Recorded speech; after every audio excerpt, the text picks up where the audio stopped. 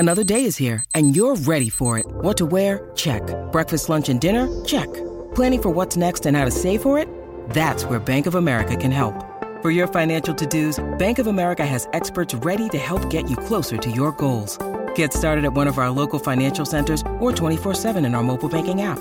Find a location near you at bankofamerica.com/talktous. What would you like the power to do?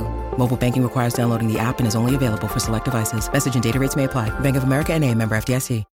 When you need mealtime inspiration, it's worth shopping Kroger, where you'll find over 30,000 mouth-watering choices that excite your inner foodie. And no matter what tasty choice you make, you'll enjoy our everyday low prices, plus extra ways to save, like digital coupons worth over $600 each week. You can also save up to $1 off per gallon at the pump with fuel points. More savings and more inspiring flavors make shopping Kroger worth it every time. Kroger, fresh for everyone. Fuel restrictions apply.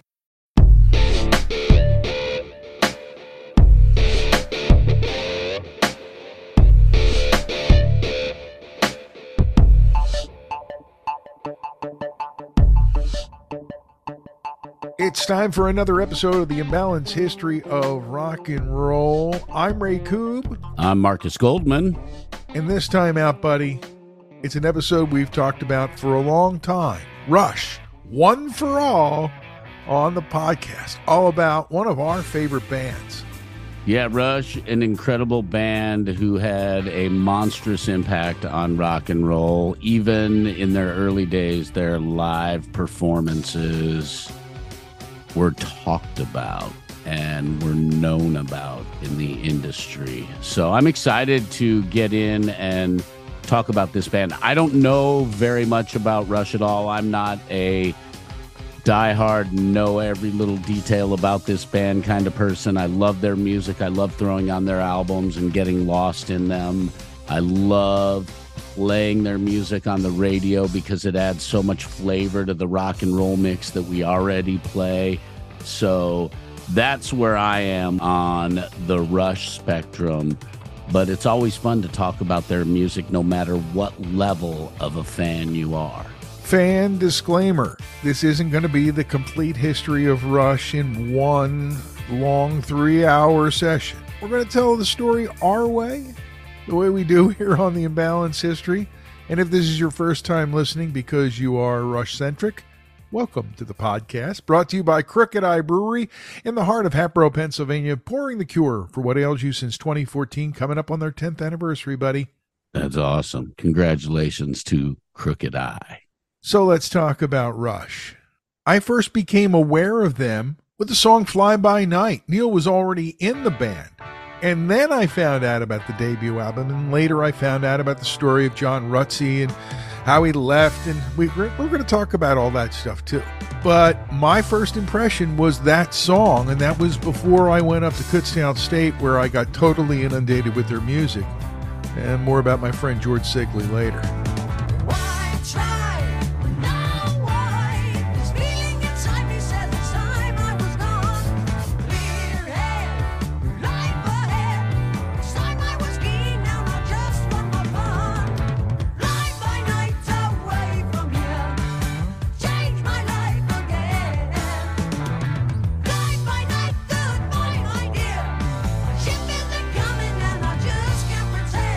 I heard Rush Fly By Night in the late 70s, and I probably liked it because I never changed the dial when it was on, but I really became fully aware of Rush with Moving Pictures.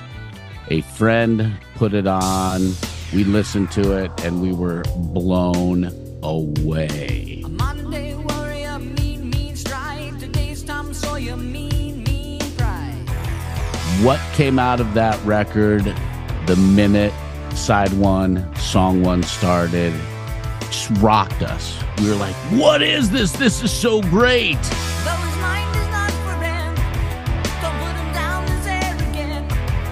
His reserve a quiet defense, writing out the day's events. No river. From there on, I became a fan of Rush. Now, as somebody who came in on the fifth, sixth album, like so many fans who picked up on them from Permanent Waves and Moving Pictures. Do you feel like there was a challenge to you to try to absorb those early albums, or was it challenging for you to get your ears around and hear them all and find out more about this band? Or were you just content as a kid who was coming of age right there to make them your own band from that point forward? I more made them my own band from that point forward because of all the other stuff that was coming out at that point. I didn't have the same passion that the real amazing diehard Rush fans have. With all the other stuff that was coming out around us, all the punk rock I was listening to, all the alternative I was listening to, I was learning more about that at that time than I was about Rush. It was in the 90s when I started learning more about Rush. I've told the story before about going to Kutztown and meeting my buddy George, hearing him playing Rush from across the hall and going in. It was 2112 and all that. And even at that point, that was their fourth album. And that's when I really first thought, wow, I got to hear more of these guys. And so I became locked in when A Farewell to Kings came out.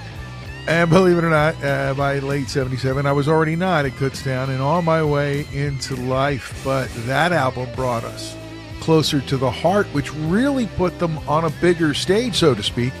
More rock stations playing them, and they also had that Fly By Night song. So now people who were hearing a couple songs becoming familiar with the band, the terminology of Rush. Now, wasn't Working Man getting thrown in a little bit as well at that time because of the fact that Fly By Night, Closer to the Heart, and some of those other songs were making the rounds on FM AOR radio? Yes and no. A lot of places like the Lehigh Valley is a regionally close example, where places where Rush first caught on from that first album, they were right there the whole way.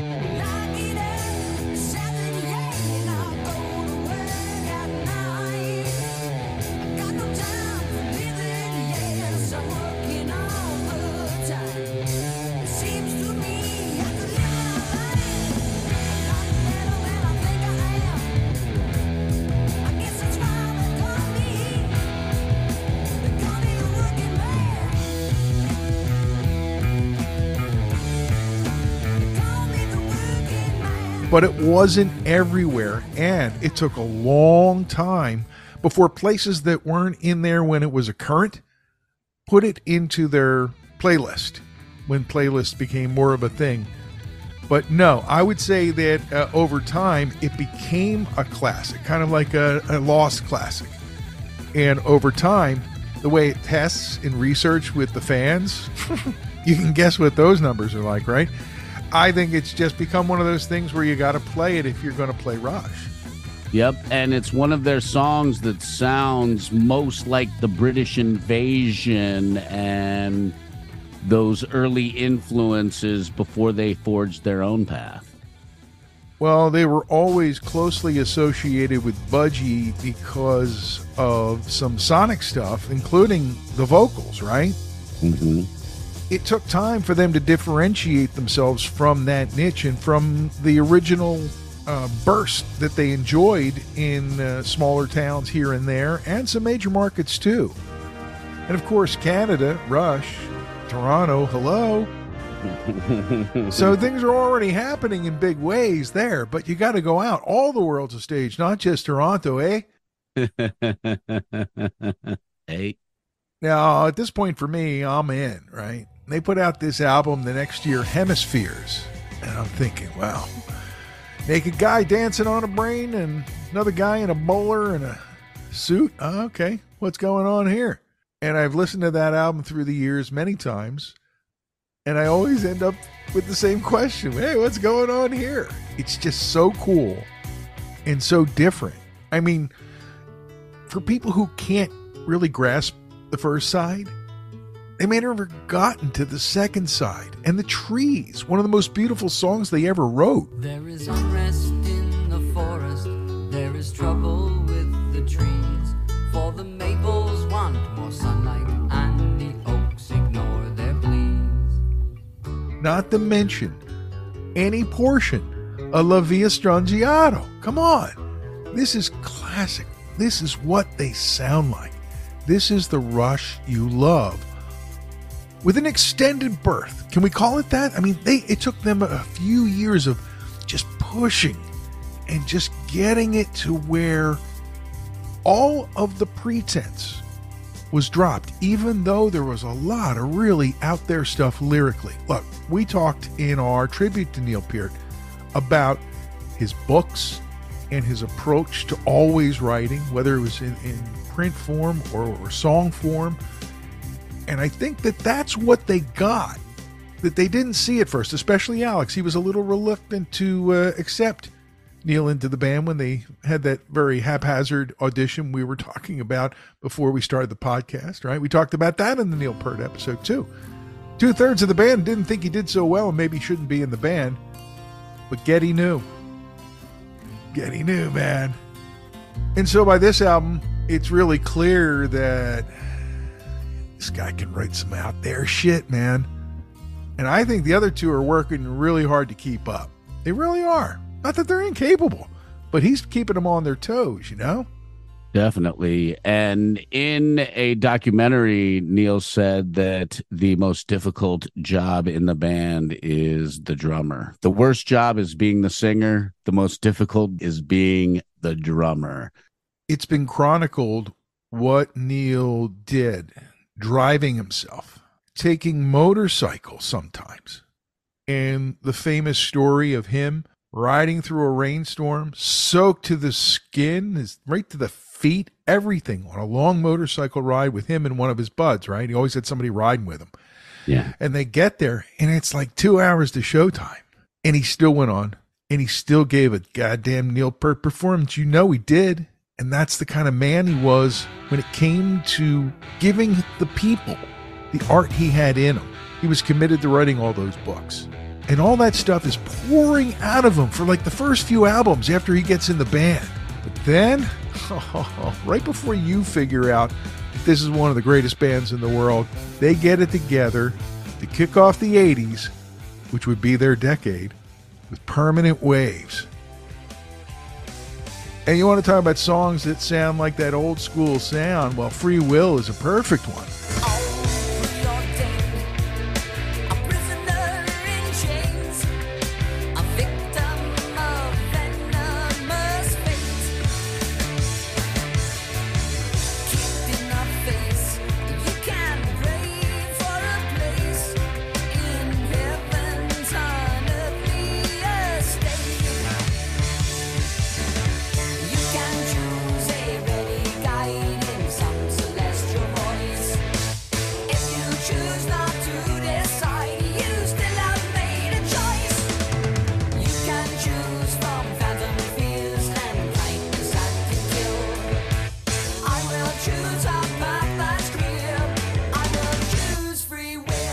It reaches back to the first album, but sounds completely fresh and completely 80s.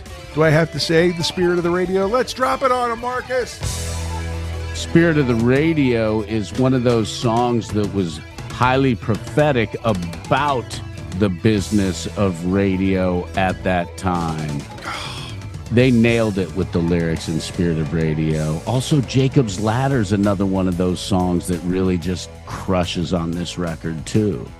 When you're trying to find your personal space with this band, there's always a place you can go to, or 10, that's going to take you there. And that's one of the things I think that people love so much. Well, you mentioned moving pictures. The faithful were already clued in, but there are a lot of people like you, Marcus, who were just about to discover them, maybe a little bit from the songs that were on the radio before. But this album, as you pointed out passionately, is one that turns so many people on to what they were and what they would be moving forward. Yeah, the importance of this album for so many people is monumental. I mean, seriously, side one opens up with Tom Sawyer, just smashes you right away. Red Barchetta into YYZ and Limelight, side one, just crushed. You know, I really like the camera eye on this album. It really is the continuation of that flow of long-form, sectioned, progressive sounds that Neil begins writing in that kind of a mode right from the beginning, but it continues on every album. There's stuff like that. And The Camera Eye is one of my favorites from this era. And it's funny because the facade of the Ontario legislature in Queen's Park, Toronto is now famous because of that cover, the ironic and cheeky moving pictures, because they're carrying pictures through the frame. Yep, it was the 80s, guys. Now, let me ask you another question about you being a fan of Rush. By 1982, you've absorbed a couple albums there that you said you liked, and songs are really starting to pile up in your brain's playlist for Rush, right? How do you feel about the next couple albums, like Signals and Grace Under Pressure? And what do they mean to you in the scheme of you being a fan of Rush? At that time, I didn't get them as much, but in the 90s, I learned to appreciate them more by listening to them again with a wiser mind. The things that I liked about them is the fact that they took technology and some of the new equipment, and they were putting out these great sounds with the synthesizers and the pedals, and they really stayed on top of technology. I had to be in the right frame of mind to listen to some of this stuff at that age. Okay. And from the late 90s on, it was a lot easier to be able to sit back and really listen, absorb, and understand this. And then now, as we have matured and become somewhat more wise, but not necessarily grown up, I can listen to the music and get it a lot. I see what they were doing a lot clearer at that time. It's brilliant what they did and how they changed from album to album, but you always had that Rush feel and that Rush vibe, and you always knew it was Rush. At some point in the ride, you recognized, okay, it's the three of them. I think Ray was their manager, Ray Daniels, for most of the ride. Mm-hmm. And then the Ray Daniels team, and whatever it takes to get them on the road, this is it. What are they going to give us next? And you were always ready. Every album, though, not only ended up having one or two or more of these amazing radio songs that everybody could sing along to, like Subdivisions, of course, and New World Man, but it also had fan faves and other things like Analog Kid or Digital Man, way ahead of their time, right? Nobody understood what an analog kid was. It wasn't even the digital age yet. Rush was already there, man. They saw where we were headed. I think that's part of it, too, because if you're paying attention to that stuff, technology and all, you try to project a little bit. A lot of artists do that. Now, I love Grace Under Pressure because of a couple songs, but also because of the whole body of work together. And I realized it more when I listened to it on CD than the vinyl. You know what I'm saying? But Distant Early Warning, that sound at the beginning, first time I heard that, I went, what is he doing? And I realized just Alex was such a fucking sonic genius. And Red Sector A, one of those deep tracks that fans love. Everybody has their favorites. Of course, that's one of the things, too. If we did a 5 favorites shotgun style at the end of this thing, we would have different ones every time because, it depends upon what you're listening to a lot of times, which are really your favorites. If you've been listening to a certain album a lot, you're going to love Red Sector A more than something that was a bigger song from another album. But this album is another one where they just, keep going, delivering great music, stuff radio likes, the fans love them, the shows are amazing. All that we can do is just survive. All that we can do to help ourselves is stay alive. All that we can do is just survive. All that we can do to help ourselves is stay alive. Power Windows comes along in 1985. By this point, I'm locked into a solid pair every time Rush comes to town because I'm working at MMR. I'm like, every time I got at least 2 for this show. And the big radio song was The Big Money, which I would say was a little bit different for them, but radio embraced it, the fans loved it, and of course, parts of it were recorded at Air Studios in Montserrat. Rush had originally wanted to record at Air Montserrat and hadn't been able to get into that studio yet, and they found these 3 weeks open. They signed up, And Alex Lifeson went there to record a bunch of guitar overdubs for this record, and I'm sure they enjoyed the hell out of their time there, too, because that island looks amazing. Well, certainly before the volcano blew its lid, right? Yes. 87, September. Hold Your Fire. Again, back at Air Montserrat for some of the work. Working with Peter Collins, who would help to shepherd in Queensryche's career. Turn my back to the wind, catch my breath before I start off again. Living on without a moment to spend, to pass an evening with a drink and a friend. I let my skin get too thin. I'd like to pause, no matter what I pretend. Like some pilgrim who loves to transcend, learns to live as if each step was a year. All coming together there in the middle of the 80s. Time, Stand Still. You got to look at the amazing run up to this point. Before we start talking about Presto in 89 and how Rush kind of lost a little momentum there. Now, I love Show Don't Tell and some of the other music on the album, but that's the first time since they really got going that they had anything but massive success. I'll give it due reflection, watching from the fence. Give the jury direction, based on the evidence. I the jury.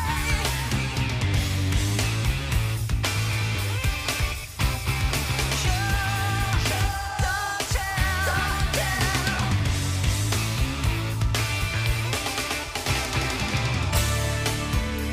Show me, don't tell me. Hey, you're in the court. Show me, don't tell me. Let's try to keep it short. Show me, don't tell me. Enough of your demand. Show me, don't tell me. With this thing you stand. Show me, don't tell me. The next year, they put out the Chronicles double CD because CDs were the thing by then.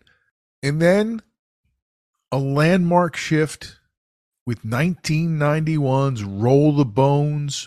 Holy shit, man. Because we're here, roll the bones, roll the bones. Why does it happen? Because it happens, roll the bones, roll the bones. Yeah, the music was a little different, but I loved it. The other thing was, it was the first time they did a big tour with the giant video screens with animation. And all I could tell you was, if you were feeling it the way I was that night, you know what a special experience it was to see the guys taking this show to a whole other level. Relax, get busy with the facts. Those zodiacs are almanacs, the maniacs, all the hits to slashes to facts. Go to kick some media smacks. It's a bit relaxed, you dig? You move around, the small gets big, it's a rig. It's action, reaction, random interaction. So who's afraid of a little abstraction? Can't get no satisfaction from the facts. You better run out more facts and facts. Roll the Bones was almost like, you could call it like the third breakout for Rush, because they had their early breakout and then they with 2112, and then they had their second breakout with Moving Pictures. Their fan base stayed true and loyal all the way through. And then in 91, they just smashed everybody with Roll the Bones. And it's almost like that third awakening or that third phase of Rush. I wonder if in their private moments as a band, whether it's in a band meeting or around rehearsal times, where they sat there and talked about where they were and how only great bands get to have this problem, right? I mean, if you're a great band and you have an initial run, you fade and you go away and then you become an oldies act, that's different than being in a band that's still going all these years later with a high level of success along the way. And you're right, it's like another phase kicks in, and the 90s are a whole different beast for them, and it continues with Counterparts. Stick It Out, Nobody's Hero, great songs. I mean, Stick It Out's really kind of hooky, it's not that heavy, and Nobody's Hero is one of the most beautiful songs in lending their support to the then crucial phase of the fight against AIDS in 1994. I knew he was different in his sexuality. I went to his parties as a straight minority. It never seemed a threat to my masculinity. He only introduced me to a wider reality. As the years went by, we drifted apart. When I heard that he was gone, I felt the shadow cross my heart. But he's nobody's hero. Save the drowning child. Cures a wasting disease. Another cool one on that album, Animate, is one that I really liked on that album as well, the opening track. You know, when you get to this point, you're spinning in your own universe. And really the question is, what do you want to do? A lot of bands are content to just sit there and replicate. That wasn't going to happen in Rush, both because of the creative impetus of Neil Peart, but also because that's not what the other guys were into. Now, I can't speak for you because you've got your own ears and heart, but Test for Echo is one of my favorite albums from this period in time of the band. This album, I don't know as well from this phase. Their music has been consistently strong, without a doubt. Whether it's poppy or not, it is always strong. They have a phenomenal lyricist, and they have 3 insanely talented musicians in a band who always want to try to do better for each album.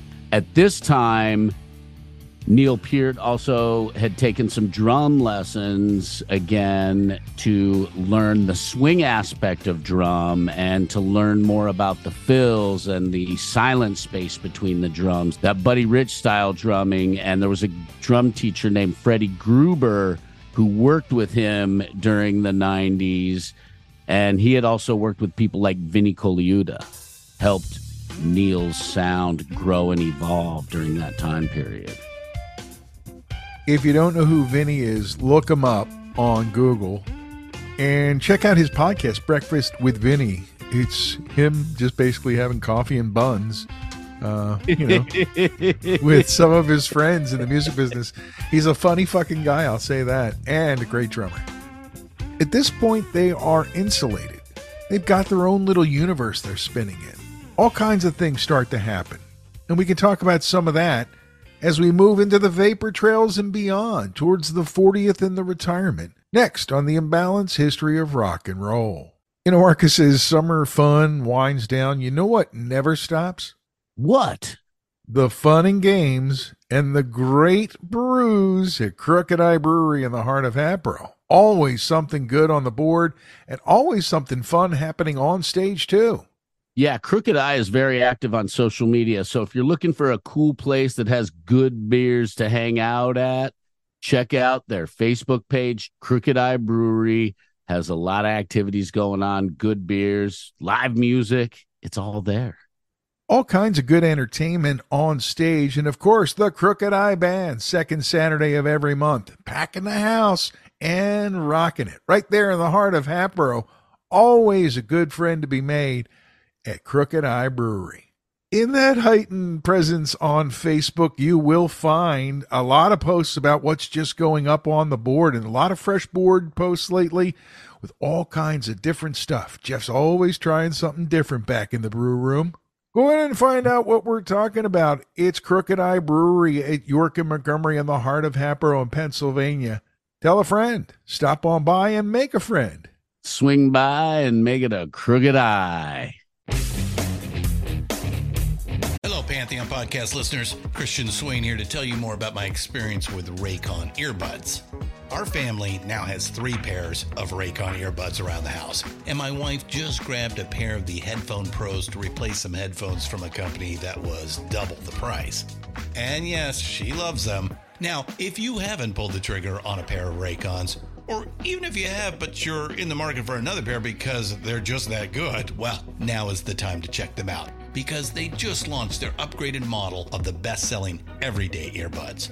With Raycon's upgraded everyday earbuds, now you also get active noise cancellation, ergonomic design, and multi-point connectivity that lets you pair with 2 devices at once. New quick charge function, 3 customizable sound styles, plus awareness mode. Available in a variety of vibrant new colors to complement any and all skin tones. I even have a pair of earbuds in a cool green color. I have tried just about every earbud known to humankind, and these Raycons are fantastic. Seriously, if you've been wanting to check out Raycons, there truly is no better time. You're going to ask yourself why you didn't check them out sooner, and Raycon offers a 30-day happiness guarantee. So what are you waiting for? Go to buyraycon.com/Pantheon today to get 20% off your Raycon order, plus free shipping. That's right, you'll get 20% off and free shipping at buyraycon.com/Pantheon. buyraycon.com/Pantheon.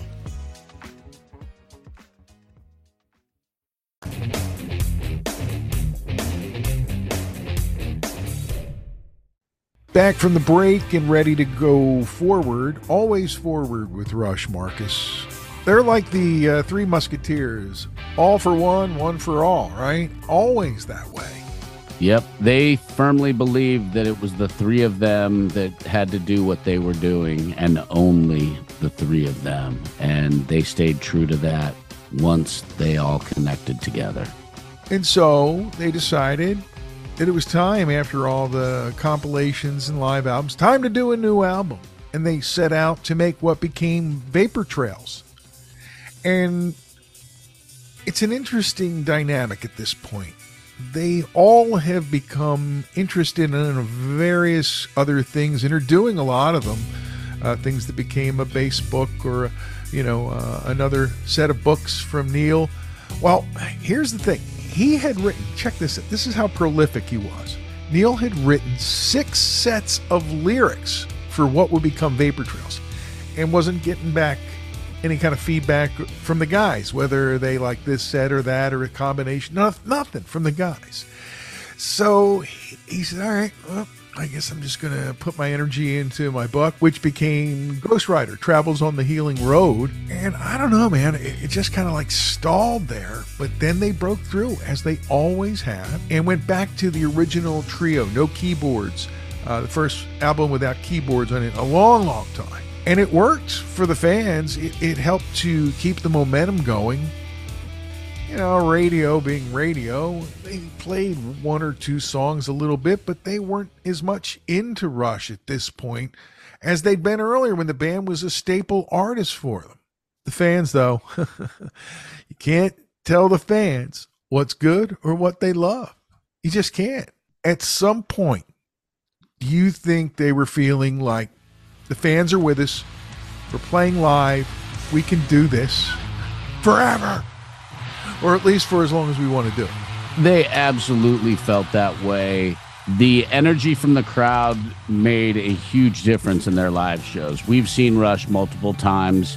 My first time seeing them was in sometime around 2004, 2005, and I was blown away by how incredibly great their live show was. I got to see them 2 times after that, so I saw them 3 times.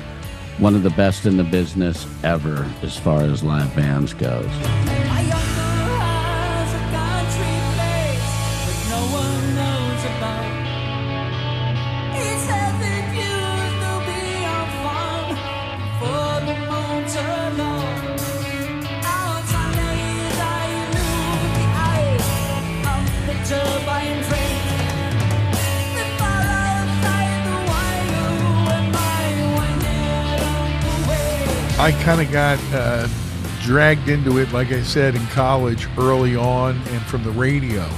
But once I started going, I didn't stop. I think I ended up seeing them 7 or 8 times. Maybe on the 40th tour was the 8th time. Having seen them several times through the years at different phases, I just could go any time they would play. I really could, and would go almost every time I had the chance, unless something else, got in the way of it. I don't know about you, but I was pretty excited to hear that they were doing an EP about their influences. Ended up coming out in 2004. Feedback and a really killer take on Eddie Cochran's Summertime Blues. And some of the other songs, too, are pretty good and definitely worth checking out if you're looking for something fresh to listen to from Rush and you haven't heard it. It's Feedback.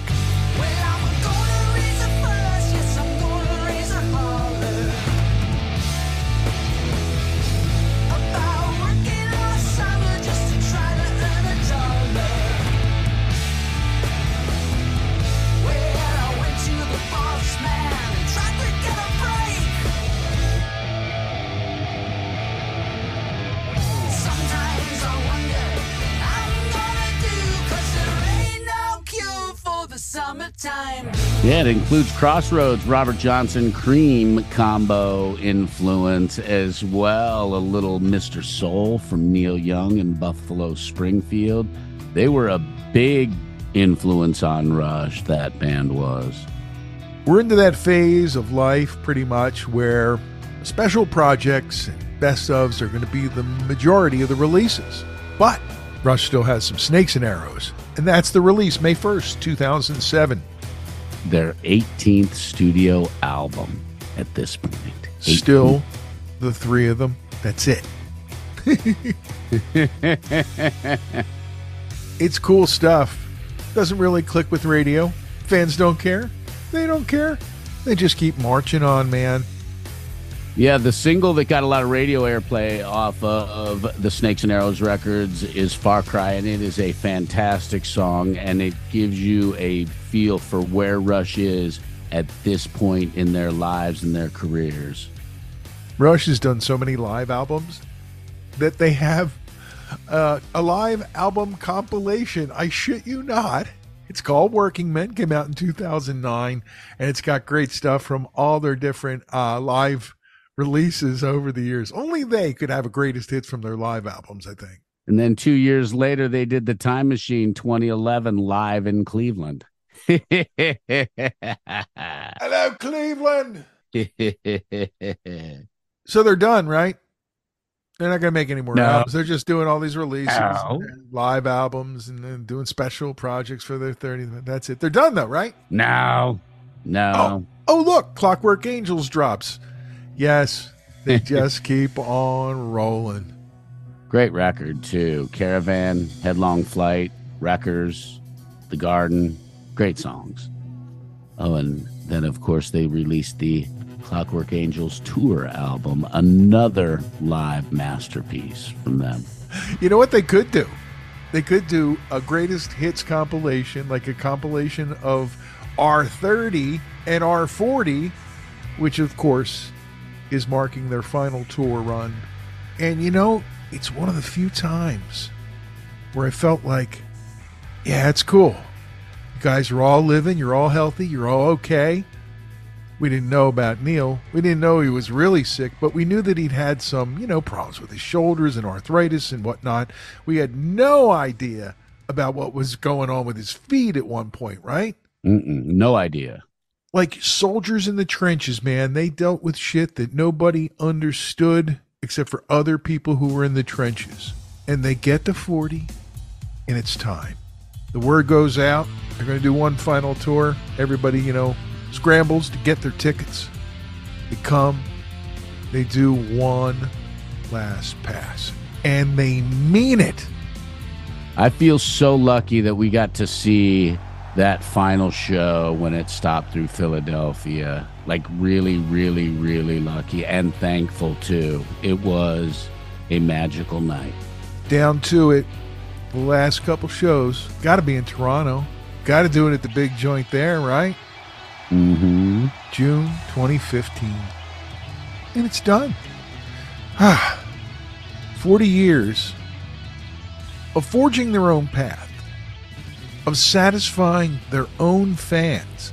The thing about Rush fans are they get a bad rap for being so monofocused or narrowly focused. The truth is, fans of this band are fans of many bands. The people who are uber fans of Rush and have seen 100 and some shows, they're no different than the Deadheads or anybody else who travels to see a band. The dedication of fans to this band It's right there at the top of the stories, the great stories in rock and roll history, the bonding. And, maybe we could have, Marcus, gotten, like B-Man. We could have gotten him on here if we could have found him, but he doesn't want to talk about it. That man has stories that, just like Mick Wall, great stories to tell. But we just wanted to get on and talk about these three guys. And I know a lot of it probably sounds like the Rock and Roll Hall of Fame induction speech, right? Or Alex, blah, blah, blah, blah, blah, Rush, blah, blah, blah, Geddy, blah, blah, blah, Neil, blah, blah, blah, Alex, blah, blah. That's one of my favorite fucking TV speeches of all time at an award show of any kind. Yeah. It was great. Their sense of humor is remarkable, and they were very honest. They were very real about who they were. There was no bullshit. There was no fronts, none of that. And that created a very special connection too, I think, with the fan base, because they didn't put up any bullshit in front of them. They just were who they were, and their base of fans and the Rush fans, I think, really appreciate that kind of transparent honesty. So much so that when the guys from South Park decided that they would like to turn them into South Park characters, they were like, yeah, that sounds great. They were excited about it. In fact, when they had the big event out in Colorado, the anniversary for South Park, it was a live show and all, they showed up. The two of them, they showed up for Matt and Trey. It was unbelievable. The guys were beyond themselves, blown away that they would come and be a part of that. But that's the kind of self-deprecating motherfuckers they are. You got to love it. And not only that, they were in the Great White North with Geddy Lee doing that song. Take off, hosers. Take off, eh? Okay, now be real nice to him, eh? Okay. This is the hit single section of our album. Good Day. Good Day. Geddy Lee is here from Rush. Hi, Geddy. I'm Bob McKenzie. This is my brother Doug. How's it going, Geddy? Oh, it's going pretty good. Good day, eh? Good day. Thanks for coming down to do our hit. Well, it's my pleasure, eh? Did our lawyer call you? Yeah.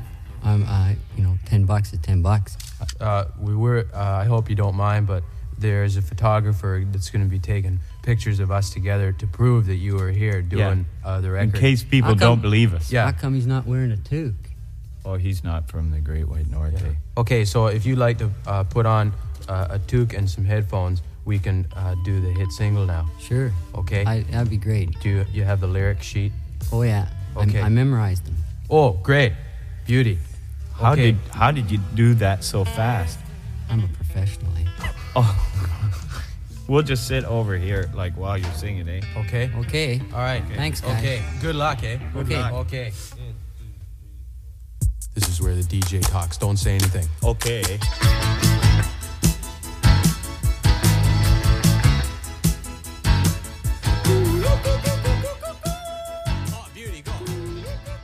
Yep.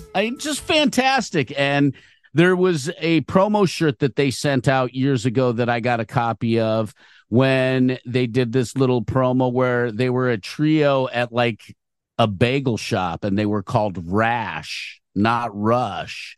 And I have that Rash shirt. I mean, it's fantastic. Their sense of humor, just amazing human beings. And we got lucky that the stars aligned the way they did that gave us Rush. When you think about all the stories we've told of bands who hit a crossroad with members and could have gone one way and it went the other way, this is one of them. Because what if Alex dug his heels in about what happened at that audition? Neil, not just as a drummer, brought so much to the band. He was the writer of so much. And together, the three of them created an amazing thing that couldn't have been done any other way with any other people involved. And that's one of the great things about music that people forget. People want to say stuff like, hey, just play me some music on that stage and I don't want to hear what you think. Every time you go to see a band live, you're paying to see and hear what they think because it's in their songs and their songs come from their heart. and you don't separate, and you can't separate the two. Yep. And another scenario, Neil thought he had bombed that audition as well. What if he walked away and said, fuck it, I'm not good enough for these guys, and disappeared? What if that happened too? Wow, I didn't even think about that little off spin of that. Wow, that's true. We got lucky that Gary Lee Weinrib's gut feelings were as strong as they were, and he knew, even though things didn't go well, that Neil was the guy. And he convinced everybody, hey, yes, this is what's happening. The force is strong with this one. And another one of the many great things about them is, like, you had these idols like Robert Plant and Roger Daltrey and Jim Morrison. And then you had these guys that were kind of nerd rocky. And the anti of that. They were the anti-gods. Yes, absolutely. And that too was another connection to the majority of the people, because most of the people ain't beautiful like Robert Plant was in 1969, 70, and 71. Very few people have that kind of radiance or chemistry. Most of us are people, and there are a few people that have that glow that Robert Plant did. And while everybody in Rush has that special energy, together, their energy was even more powerful and stronger. And that strength and that dedication and that feeling of a combined force in nature didn't seem to stop. There may have been times where they drifted a little bit, like when, Neil wasn't hearing back about the lyrics he'd written and stuff like that. But they were a continuing force right to the end, and they had everything at their fingertips. They controlled the ending that many artists don't get to do. We talked about Bowie trying to orchestrate the whole thing when he left the planet, right? Mm-hmm. This is in that category of artists able to do it the way they want to do it, to wrap something up rather than just drag it on for all eternity and maybe diminish the legacy. Do you think they would have stopped playing had Neil Peart not had cancer that we didn't know about? I'm not sure that the cancer was evident when they quit at the R40 tour. From what Mike Portnoy said, that he'd heard about Neil being sick a couple years before he passed. And I don't know that it stretched back that far, but it could have. And that could have been the reason. We always thought, well, the shoulders and the ankles have to be wearing out. You know how fast and hard they work when he gets behind a kit. The great Neil Elwood Peart. I don't think that they could or would nor should have considered anything but retirement. And if they knew and they kept it all together in their family circle for all that time, all the better for them to enjoy their life without it hanging over them, They're very lucky they got to end everything on their terms, and we got lucky that we got 40 years of Rush. The 19 albums that they put out influenced millions and millions and millions of people over 40 years. It inspired thousands and millions of people playing music as well.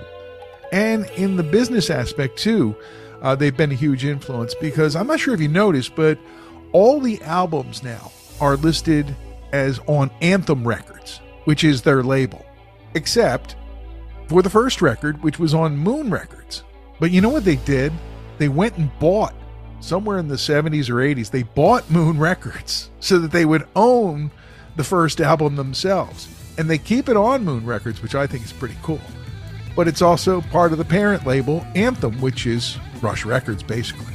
Their business acumen, phenomenal. Their long-term vision, phenomenal as human beings, because they took complete control of their destiny and their work and their art pretty quickly, and really knew how they wanted to do their art, distribute it, market it, and all of that. So great vision from those guys, and it made a difference.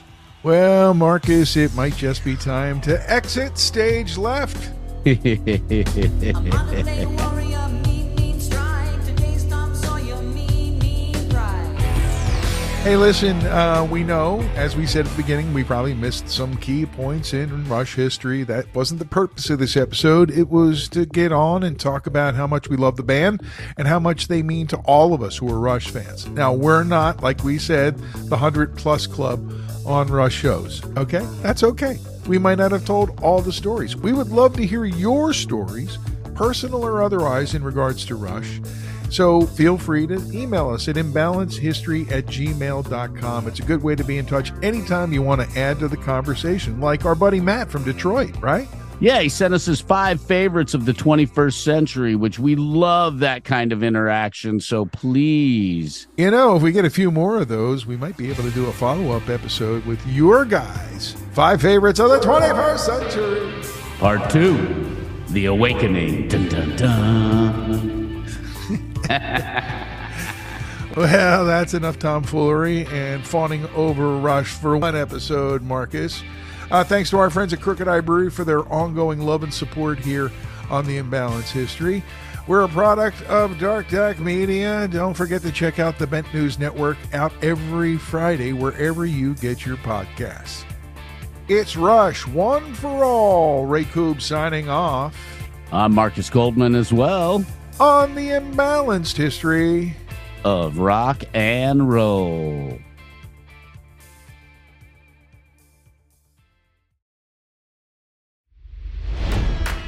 It's NFL draft season, and that means it's time to start thinking about fantasy football.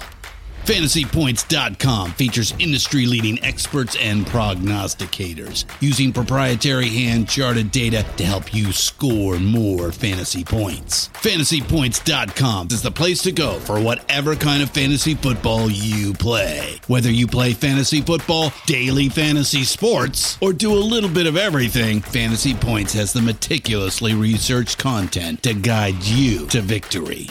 And why wait for the fall? Fantasy Points also covers the new spring football league, the UFL. Join the guru, John Hansen, Scott Barrett, Joe Dolan, and other massive names in the fantasy football universe with an exclusive offer. Use code Pantheon for 15% off any Fantasy Points package, including the all-in package, with access to every article, tool, and data nugget that Fantasy Points has to offer. That's FantasyPoints.com and code Pantheon for 15% off at Fantasy Points. FantasyPoints.com, code Pantheon. Score more fantasy points.